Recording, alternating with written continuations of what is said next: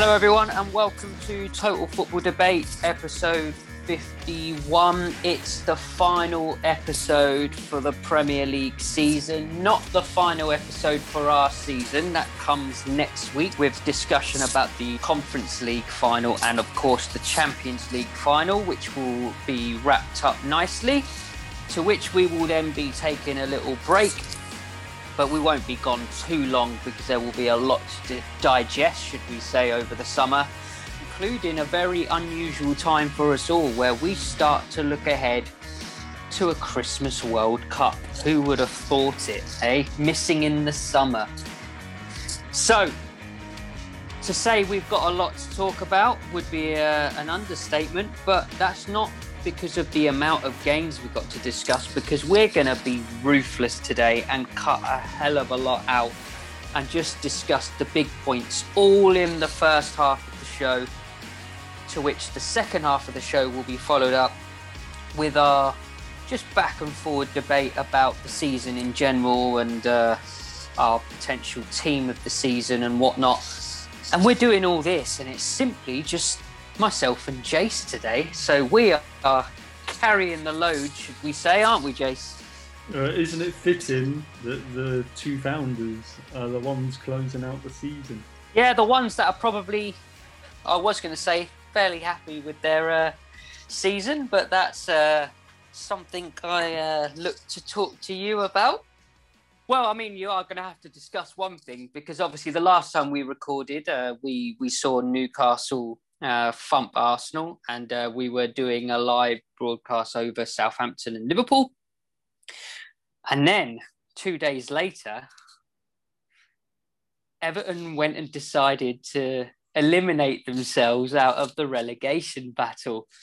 One that I don't think you saw coming. Lo and behold, it happened to be your very own selves that blew the 2-0 lead and lost 3-2 to Everton. That must have been a tough pill to swallow, more so than anything else. Am I right?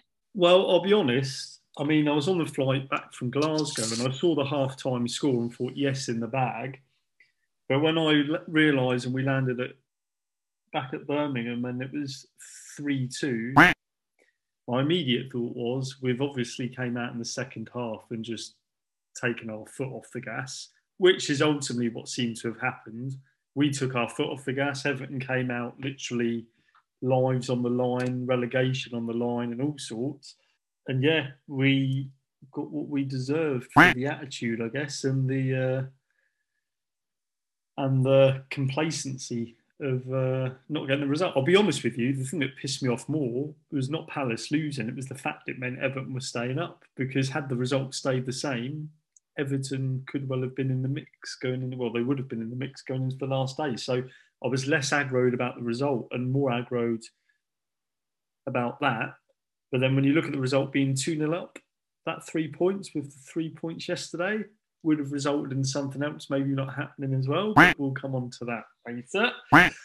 Entertaining game, but I think the biggest talking point, let's all be honest, is the stupidity and the nonsensical.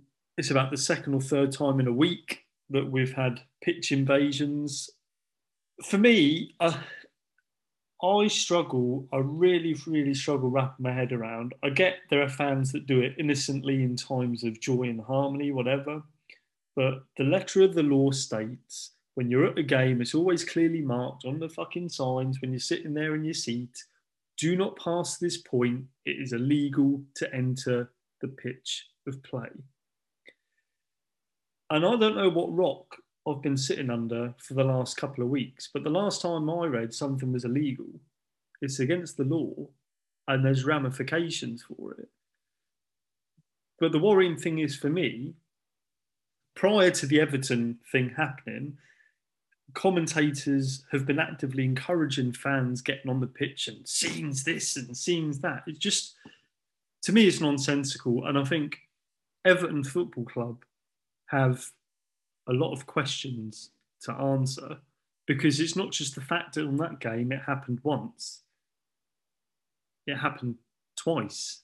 And the second time, well, even the first time, could have had major ramifications. You know, you had fans running up to players with flares. Jack Putland took a punch. Eze had a flare put in his face.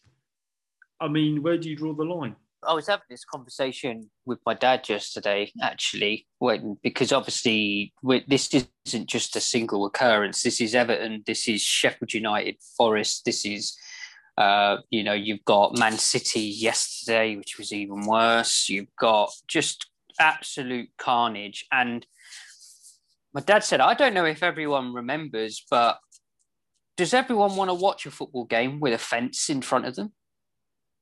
Because it's eventually going to happen. If they can't handle themselves, we are going to go to the days, and you can see it abroad. I think it's going to be a scary situation if they carry on, to be honest with you.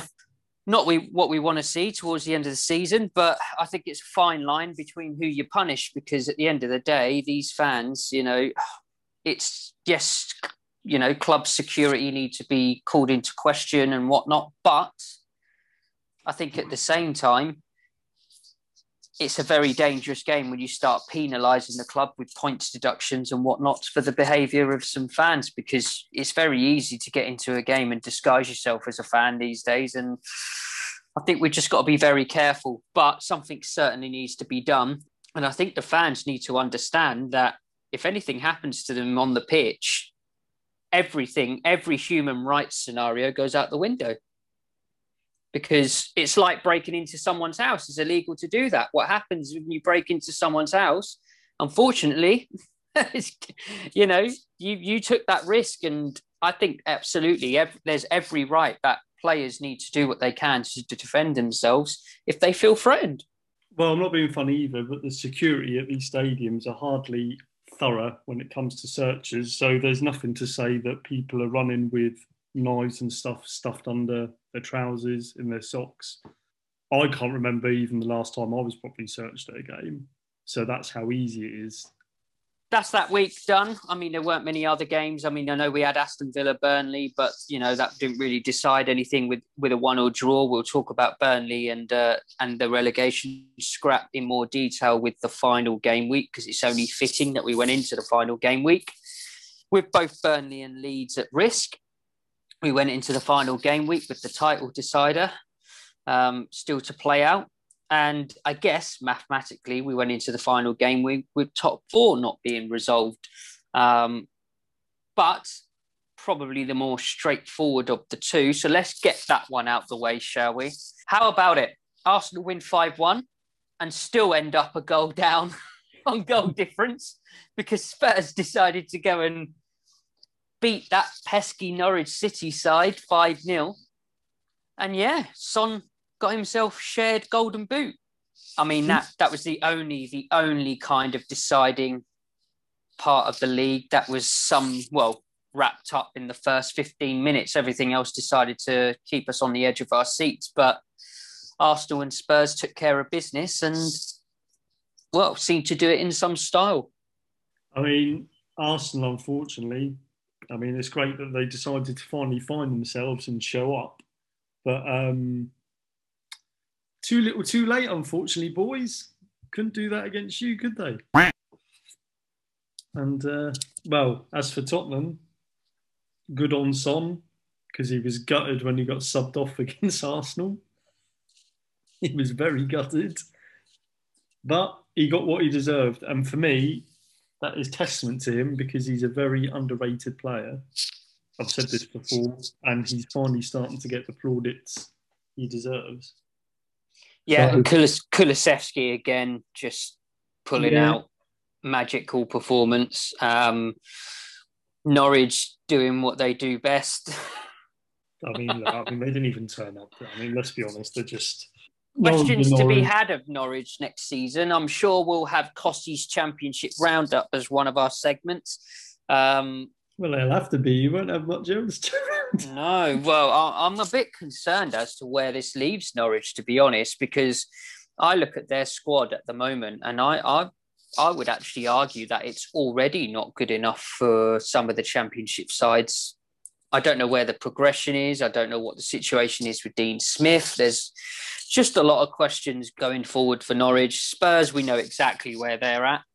And Arsenal as well. Big questions to be had. But I think Arteta needs to really take this tournament serious next season, because with what other clubs are set to do around them, the Europa League might be their best shot of getting top four. So, a nice quick summary for the top four. And then we're going to leave all the other games that didn't really matter, including Chelsea beating Watford, Leicester beating Southampton. We don't really need to go into detail about them. Wouldn't say we'd go into detail about Palace beating Man United and Brighton beating West Ham, but I may have to give that a little mention just for obvious reasons. I know some listeners will be looking forward to that, I'm sure. Seagull Simon, you can pay me later. Look, let's start with the bottom, shall we? Brentford and Leeds, Burnley and Newcastle. What did you make of it?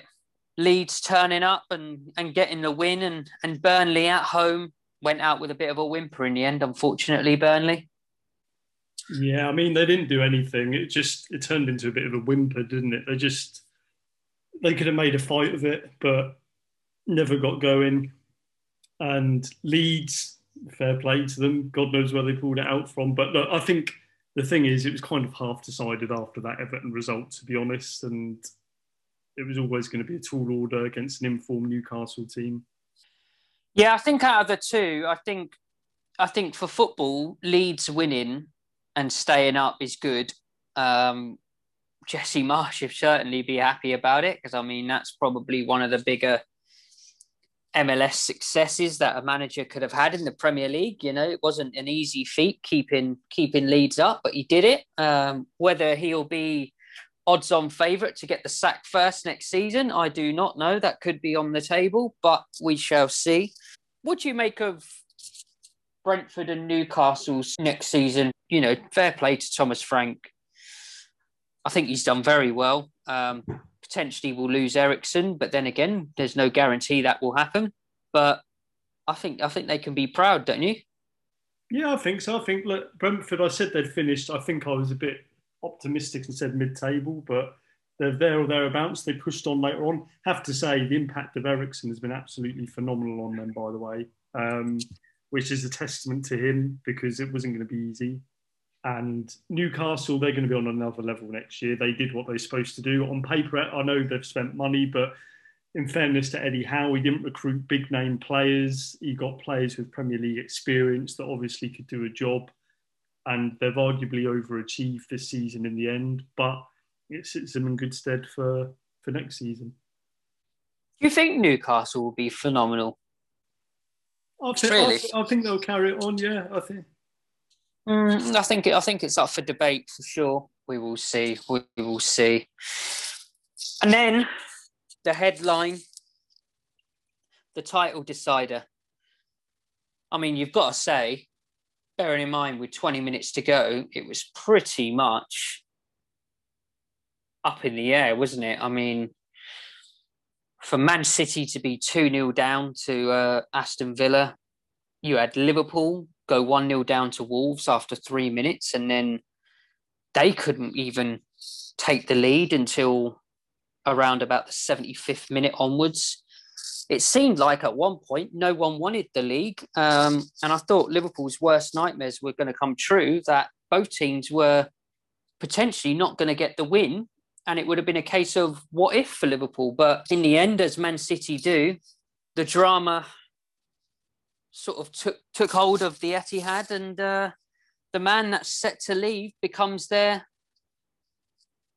blue hero. Gundogan pops up with a double and brings the title home. And I've got to be honest, for Pep Guardiola, I think that was a little too close for comfort, because if they didn't win that league yesterday, I think there was big questions that he could have been in big, big trouble.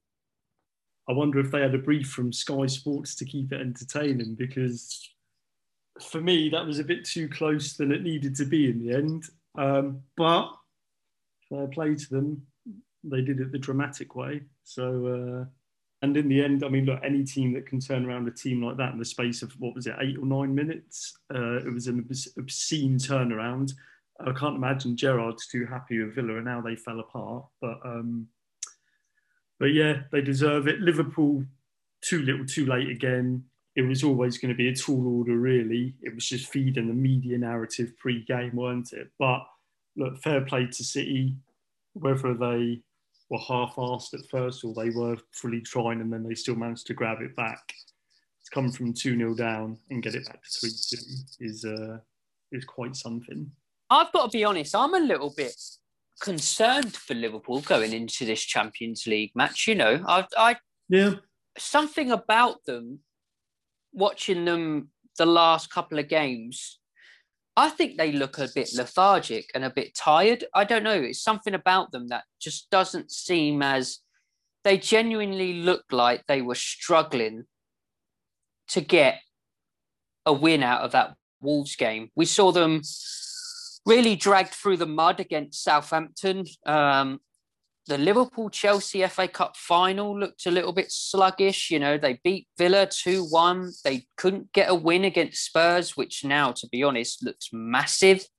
Villarreal, they had to come back from 2-0 down. Newcastle-Liverpool, I remember watching that game and we were surprised as how good Newcastle were in that game to give them a bit of a run for their money. I remember them beating Everton and they just couldn't quite get over that in April. I think the last emphatic win I saw from Liverpool was the 4-0 Man United win. And you start to wonder whether there's just an element of tiredness that comes with Klopp's style of football. And I do wonder whether the two trophies they desperately want in the league and the Champions League could become lost for two trophies that, if you'd have asked them, I think would have probably been their third and fourth choice. And I just think Real Madrid, their preparations for this game have been second to none. You know, won the league ages ago, resting players.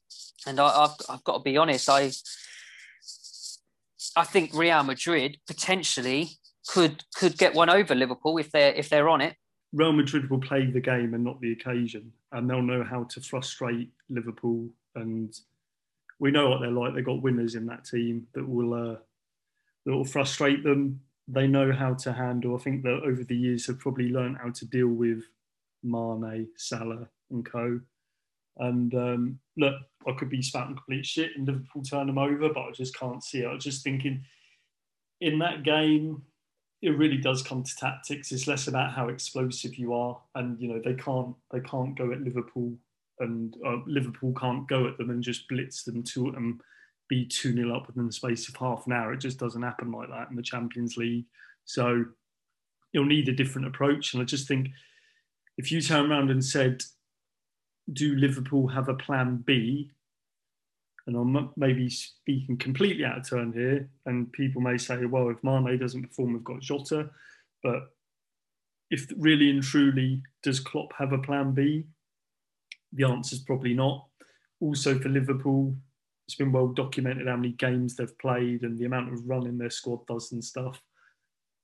So you'd like, I mean, on paper, everything's swinging in Real Madrid's favour. And I think they've just got the know-how. Ancelotti, I think they've won La Liga.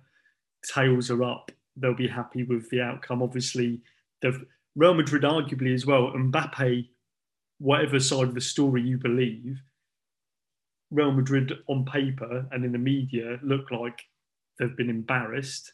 So have they got a bit of a point to prove to Mbappe as well? Probably. Have they got a bit of a point to prove because they were looking for a big name signing going into the summer? Now, it was well documented at one point they could get Haaland and Mbappe. That's not me just saying it. The man himself, Romano, said it, that Haaland and Mbappe are realistic targets. Haaland's obviously gone to City. Mbappe has stayed at Paris Saint-Germain. So I feel like with Madrid, this Champions League final isn't just been about winning a World Cup. World Cup, about a European Cup. This is more about saving face a little bit in the transfer market, because they do have a little bit of a rebuild on their hands, because, they've got Vicinius Jr., but Benzema another year old. Like the kind of cycle, it's got to a point, and you start thinking of centre forwards across Europe that they could go in for now, because clearly they wanted one, but two of their top targets, have arguably they've lost. So then you start thinking, who else would they go for? There's an element of hypocrisy with this Real Madrid situation, because if there was one team that PSG could have done it to, it was Real Madrid that I would have liked it to have been, because I love the fact that they're throwing their toys out the pram. They're upset by it, when actually the hypocritical point of view is it was them doing this left, right and centre for the past 20 odd years. They were the team that bought the Galacticos. They started all this kind of massive assemble Very true. Yeah. of the footballing Avengers. So for them to now turn around and start raising financial fair play bollocks and all this kind of stuff makes me laugh, because actually they bit off a little bit more than they could chew, and clearly they don't like having it dished out, but they're happy to do it themselves. So if anything, I think you're right. I think Real Madrid have had a bit of a, I can't think of what the right word is, but egg on face. Yeah, kind of. They've got a reputation to build back up from the ground, because I think they feel really small at the moment.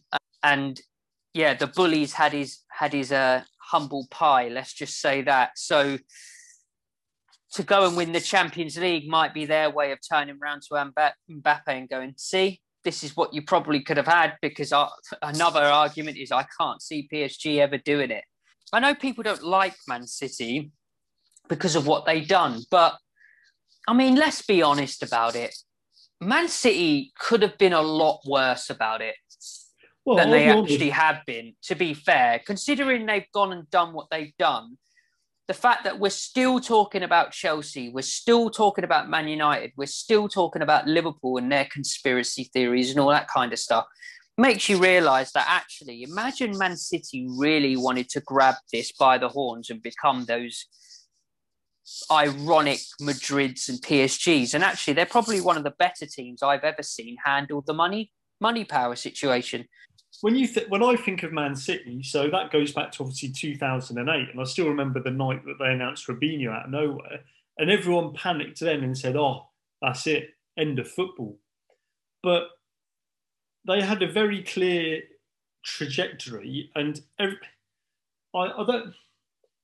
they never went about it, and still to this day, they're not the team of Galacticos that everyone. I wouldn't say they're a team of Galacticos. Like, I think back, right, and maybe this has been biased to the era, but if you look at City's starting 11 on Sunday, Ederson, well, he's been there for what, 4 or 5 years now.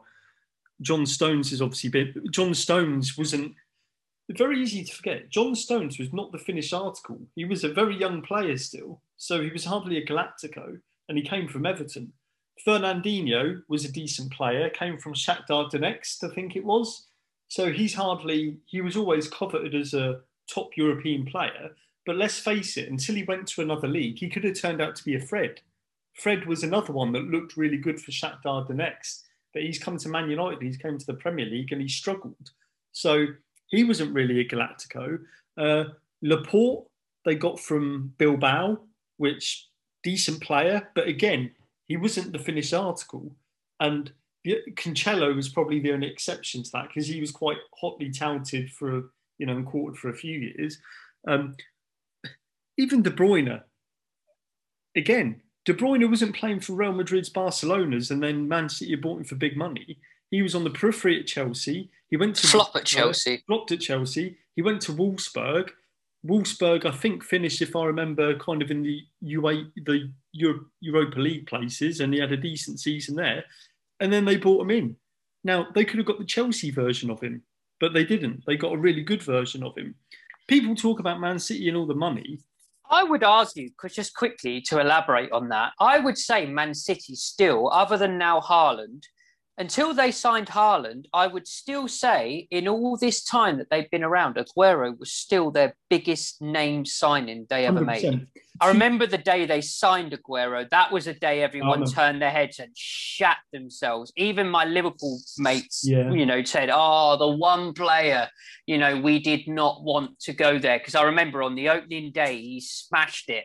Mm-hmm. But I can't turn around and say, even, as you say, your De Bruyne's, your Jack Grealish's, them sort of play, none of them are bigger than what Aguero was until their most recent signing, Haaland. How long they had Aguero? Yeah, and I'll argue that Aguero aside, the other two key cogs that they bought that made them who they are is David Silva and company from Anderlecht.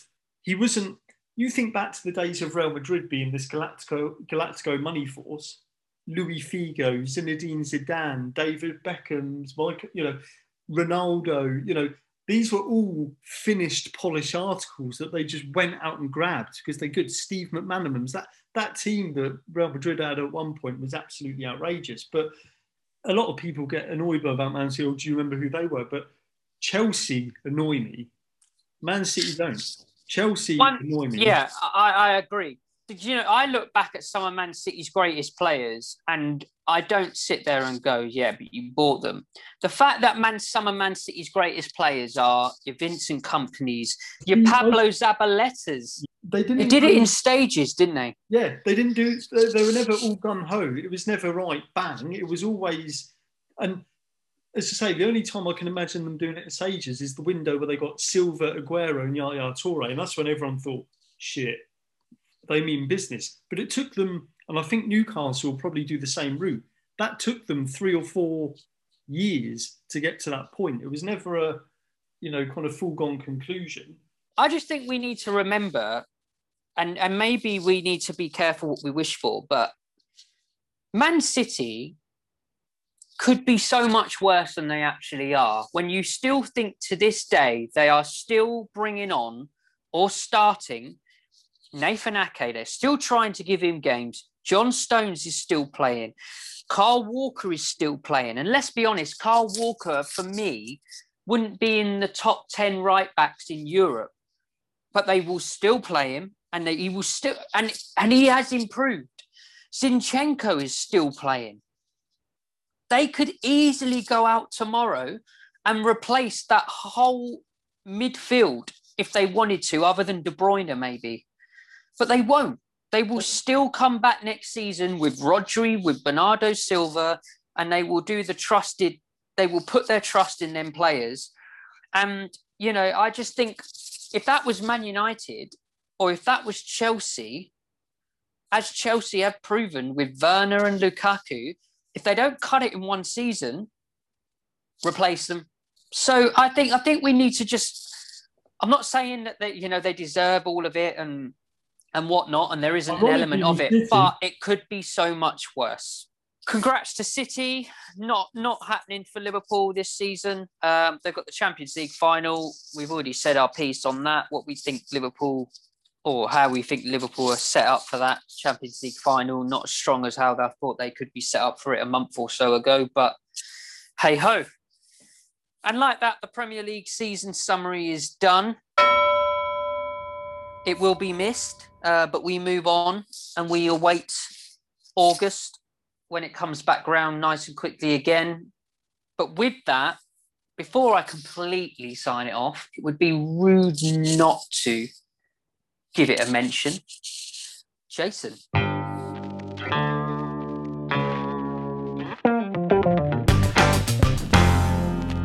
How are you feeling about that bet, mate?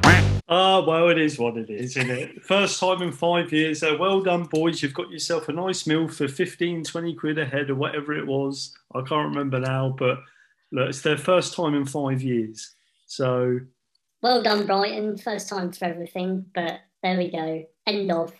Seagull Simon needed us. Look, they all need a moment to chill. They finished below us for 5 years. Can you imagine 5 years? In that time, we've had an FA Cup final, an FA Cup semi-final. Well, I can say Arsenal know how that feels because that's now the 6th season in a row they've finished below Spurs. I mean, grows every season. But yeah, maybe the we'll leave Seagull Simon behind in season 1A. Next week is the last week we hear of Seagull Simon, and it all starts again. So, mid-segment quickly. Got a few predictions to get out of the way. Remember, the total scores are not done yet because we've got Who's Up or Down to summarise next week to add the finest bonus points on. So, I remember on the other show that I said I needed to grab Cossie's 2 predictions from the episode where you two ran things, and I might as well not have bothered because Cossie got no points out of that one. And the predictions from last week were Burnley, Newcastle, Brentford, Leeds, Brighton, West Ham and Arsenal, Everton, and it went as follows. Burnley, Newcastle, the only one that got points there was myself. I actually got it spot on. I said Newcastle would win 2-1, and they did. Got me 3 points, no other points gained in that one. And then it gets interesting. So as it currently stands, Jace, Cossie 58 points, you 59 points, Cookie 61 points, right? And then this happens. Arsenal-Everton, none of us got the exact score, but we all got a point, so that just takes us up an additional. No, it doesn't make any difference whatsoever. And then we have Brighton-West Ham. None of us said Brighton would win, so left like that. And then we get to Brentford-Leeds. Ooh, I can't remember the prediction. So Jason on 60 points, Cookie on 62 points, Cossie on 59. Myself, I'm up there in the clouds, enjoying the circus down below. I said Brentford would win. Cossie said Brentford would win. Cookie said Leeds would win 1-0, so that gets him a point, puts him on 63 points to your 60. And then Jason goes and said Leeds would win 2-1.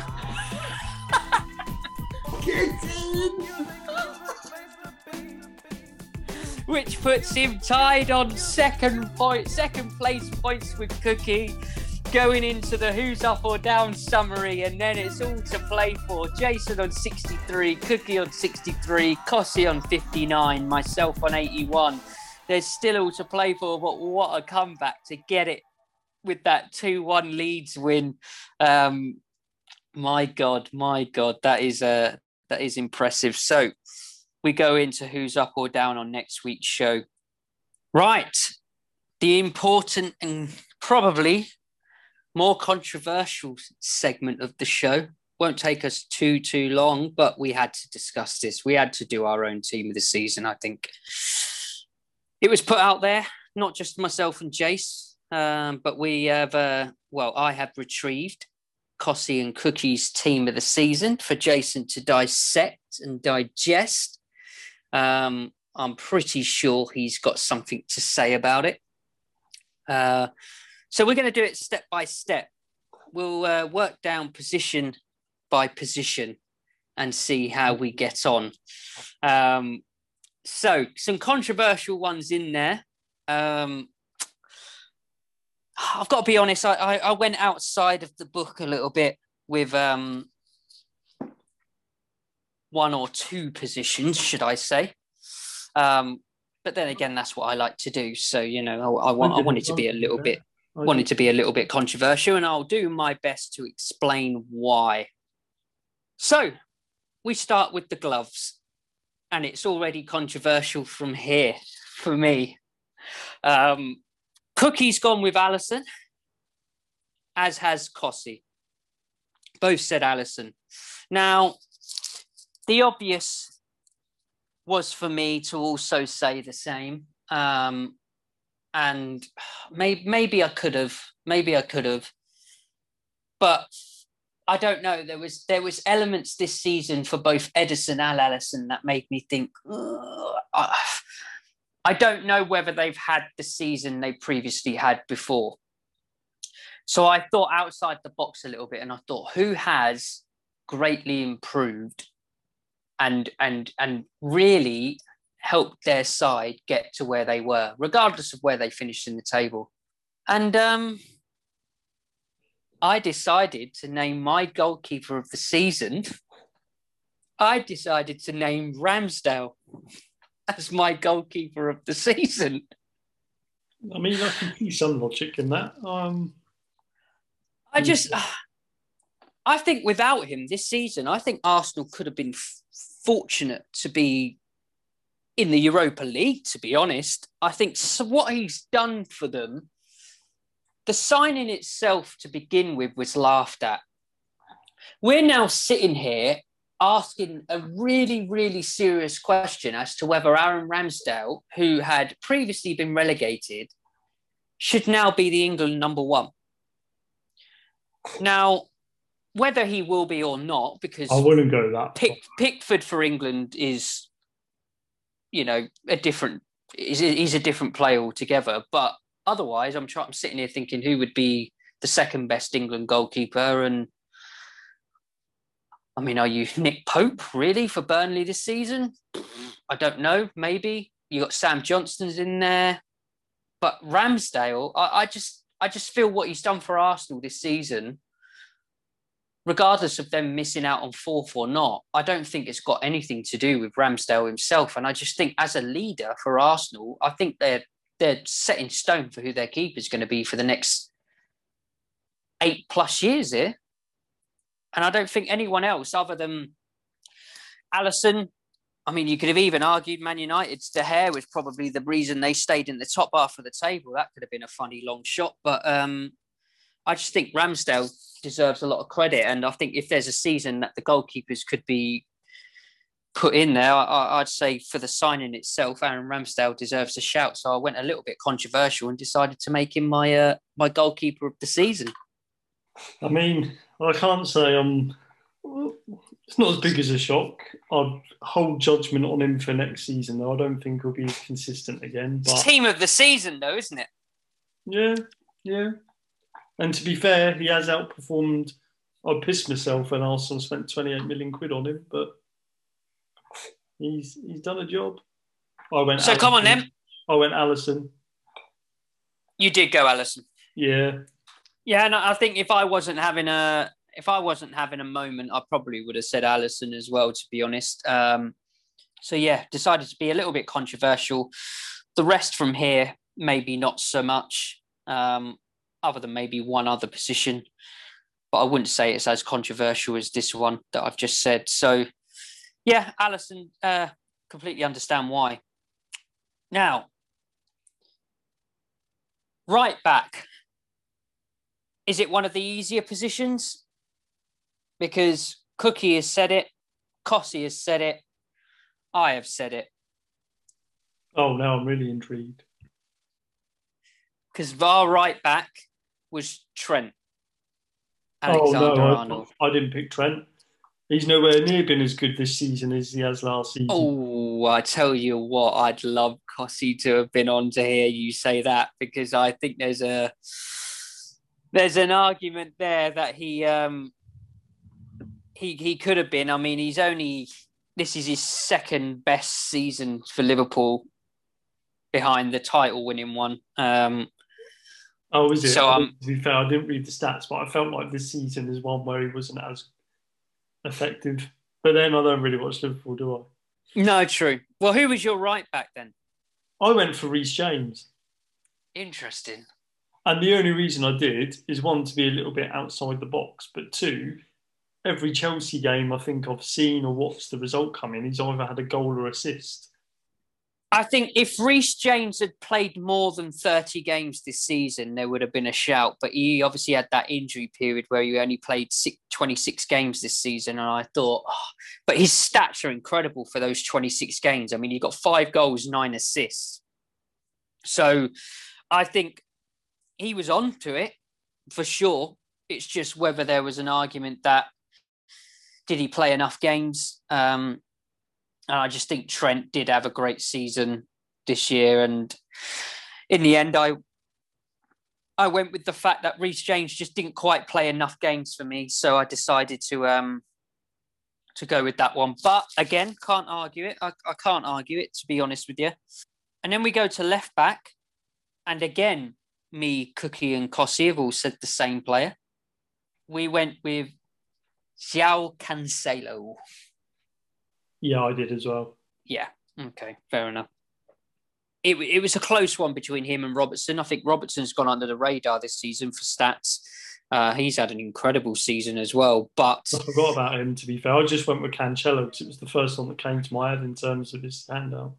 Yeah, Cancelo's had a great season, but Andy Robertson scored 3 goals and had 10 assists in 29 games. So fair play to him. He seemed like he was out of the team quite a lot with Tsimikas, but clearly done the job. Right, we go to centre-backs, and this is where it gets a little bit interesting. So, Cookie went for Van Dijk and Ruben Diaz. Who were your 2 centre-backs? Van Dijk and Romero. Nice. Cossie said, and I've surprised actually, because I thought I'd go a bit left field with one of them. I'll agree with you, Jace. I also said Romero just because of what he'd done for that Spurs back line. Agreed. The turnaround in the time period. I know we're arguing how many games he played here, but for what he'd done with that Spurs back line, I think you can't appreciate it until you've seen every game since he's come in and turned that team around. It's been incredible. But I agreed with Cossie's choice, and I actually put not Van Dijk, I put Joel Matip in, because this season Joel Matip has been Liverpool's probably most consistent centre-back, ahead of Konate, ahead of Van Dijk. I just think he has been there, bearing in mind his age as well, and he has just sat there and gone about his business and has just been, honestly, an absolute rock. He's played his most games this season for Liverpool, and he's been there 6 seasons, off the back of 2 seasons in a row of 10 games and 9 games. And he's gone and pulled out the bag, a 31-game season. I just think he's been an absolute rock, and Cossie clearly agrees because he named both Liverpool centre-backs as his, Van Dijk and Matip, but I actually think Van Dijk's been a little bit more off the pace this season than usual, but everyone's opinion. And now it seems to get tough because, Jace, just out of interest, what was your formation? I did 4-2-3-1.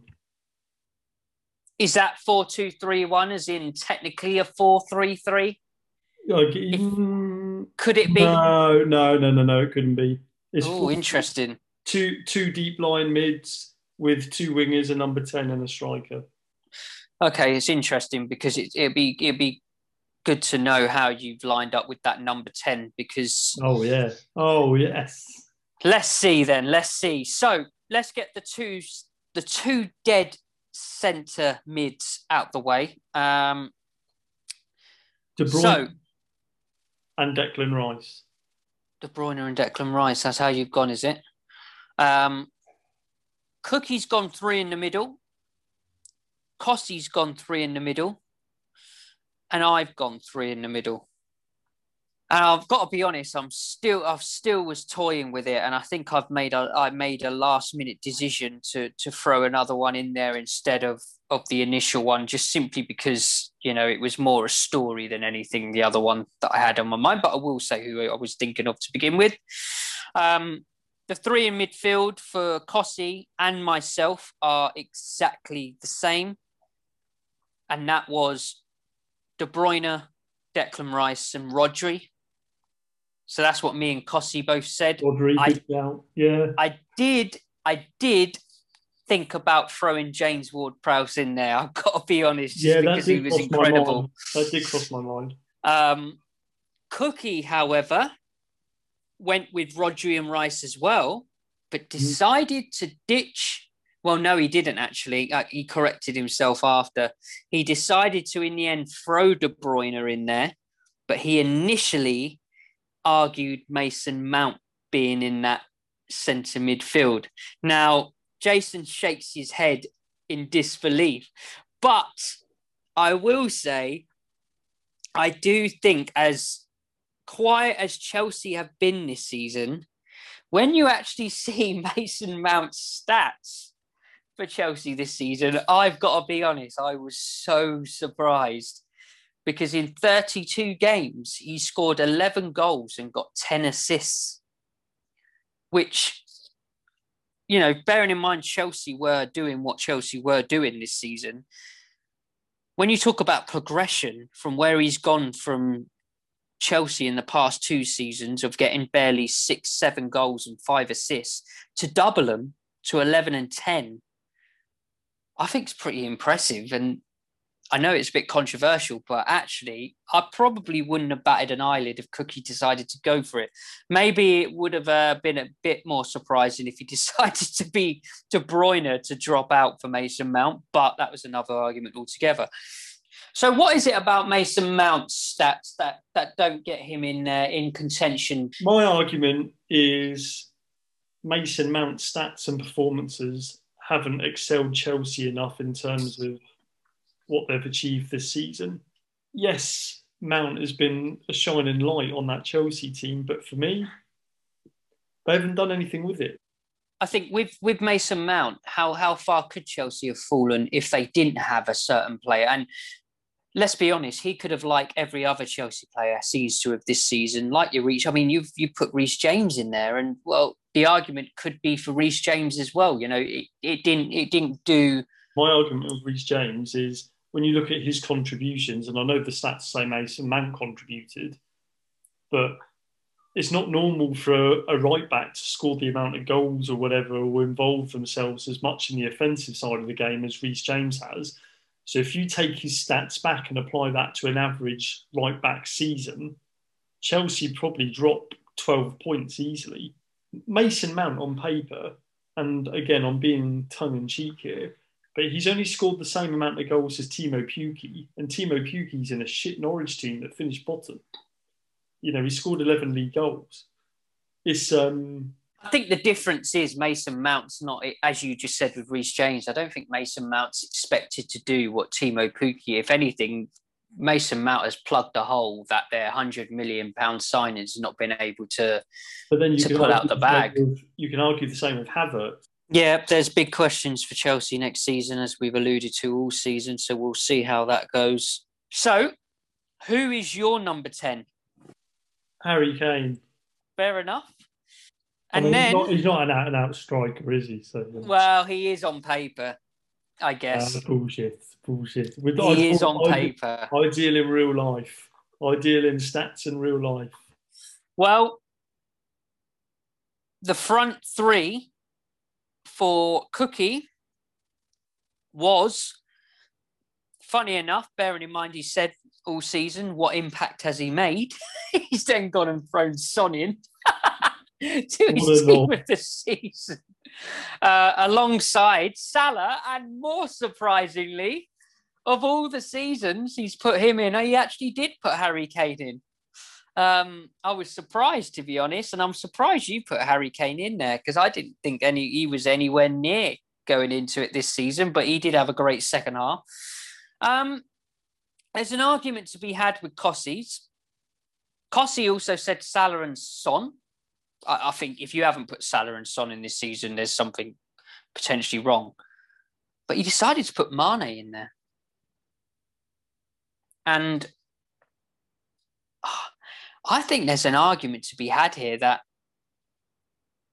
I don't know how I feel about Mane this season. He's had a good season, don't get me wrong.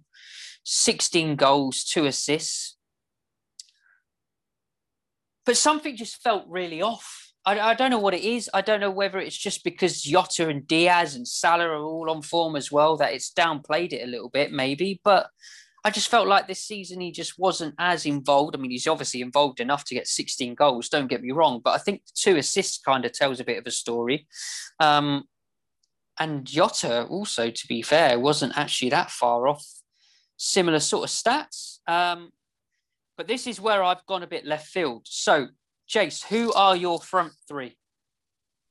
So, Kane number 10, then either side of him, Son and Salah out wide. Yeah. And striker, although I could have put him number 10, but I put him striker. Jordan Ayew. Kane and this guy could have went either way, to be fair. Zaha. You put Zaha up. And the only reason I did that, Cookie Kossi will jump down my throat and say, oh, Palace bias.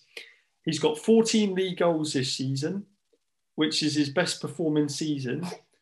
He's ahead of the likes of Sterling, Tony, Mahrez, Bowen, Mount, Saka, Watkins. But not only that, if you take on paper again, so I've been a bit cheeky here, but on paper he's a winger. Only Salah, Son and Mane have scored more goals as a winger than Wilfried Zaha.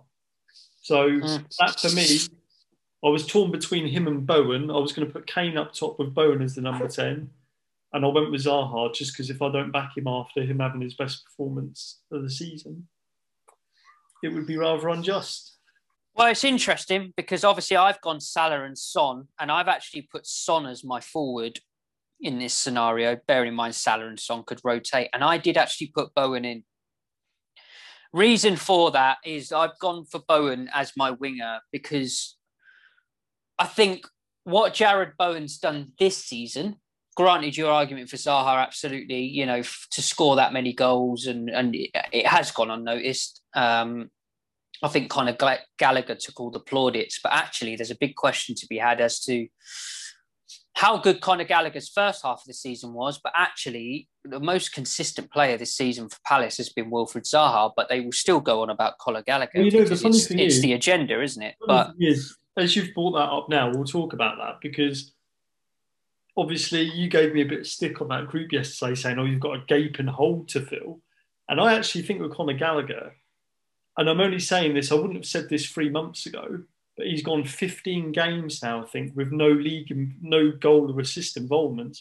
And granted, he runs around a lot and makes things happen. But if it's true that we're close to signing this midfielder from RC Lens, as supposedly we are, we've got a ready-made like-for-like replacement already. He's only scored 2 goals this year. Yeah. So for me, I think he's been good, and his work ethic off the ball and his running around, and he still does the job now, but it's just not as effective in my opinion.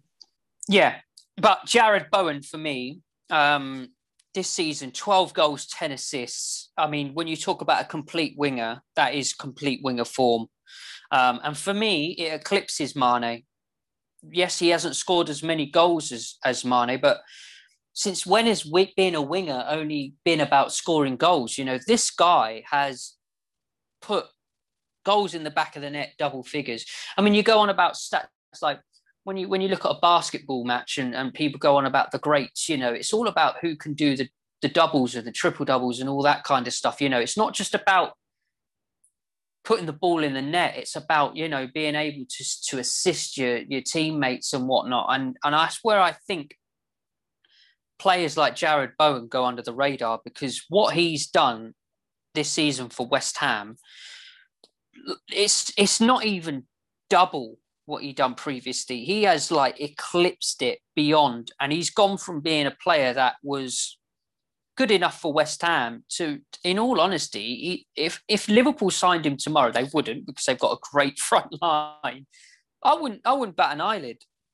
If Spurs signed him tomorrow, if Arsenal signed him tomorrow, if Chelsea signed him tomorrow, I probably wouldn't be surprised at all, because I do think he's that good. I do think he deserves to be in the England squad this season over players like Jack Grealish and whatnot. I just think he's been an absolute worldie. And, it could be a purple patch. We don't know, but he's certainly got it in him.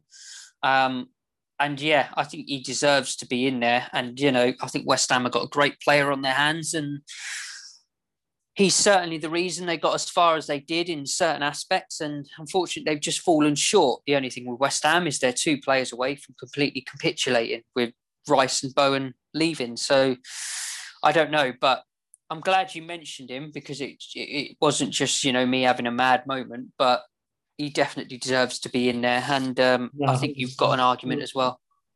So yeah, that's the team of the season. So it didn't didn't surprise you too much, Cookies. Let's just say that. You seem to think it was going to be crazy, but not one Arsenal player got in there for him.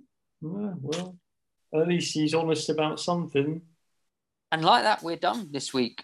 I mean, next week, we're obviously going to be talking about the Champions League and the Europa Conference League. It's with the Conference League finals after the Europa League final, but hey-ho. And of course, we'll be talking about I guess by the time that rolls around, the playoffs will be decided as well, wouldn't they? So we'll certainly give that a mention because they do deserve a talk, Nottingham Forest and Huddersfield. So we'll see how that goes. And hopefully we'll have a full squad assembled for that final show before we take our pre-season break. So for the time being, Jace, that is myself and you this week done. Join us next week for episode 52. I'll see you in a few weeks with the lads. A few mayo chickens for baking. My little treat there. All right. You can have a strawberry milkshake if you want as well. We'll see. We'll see where we end up. Get them cobwebs out. But in the meantime, that is episode 51 done, and we will see you all next week. Bye for now. Bye.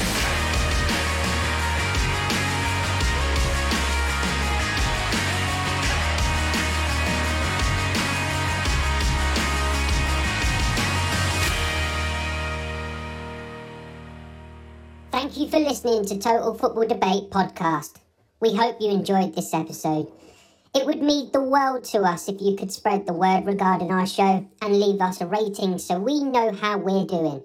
Also, please interact with us on social media, especially on Twitter at TF Debate, where we'd love to hear your thoughts and opinions on any of the topics we discuss each week. You never know, we may even get you on the show to say hello. Thanks again for listening, and keep an ear out for the next episode.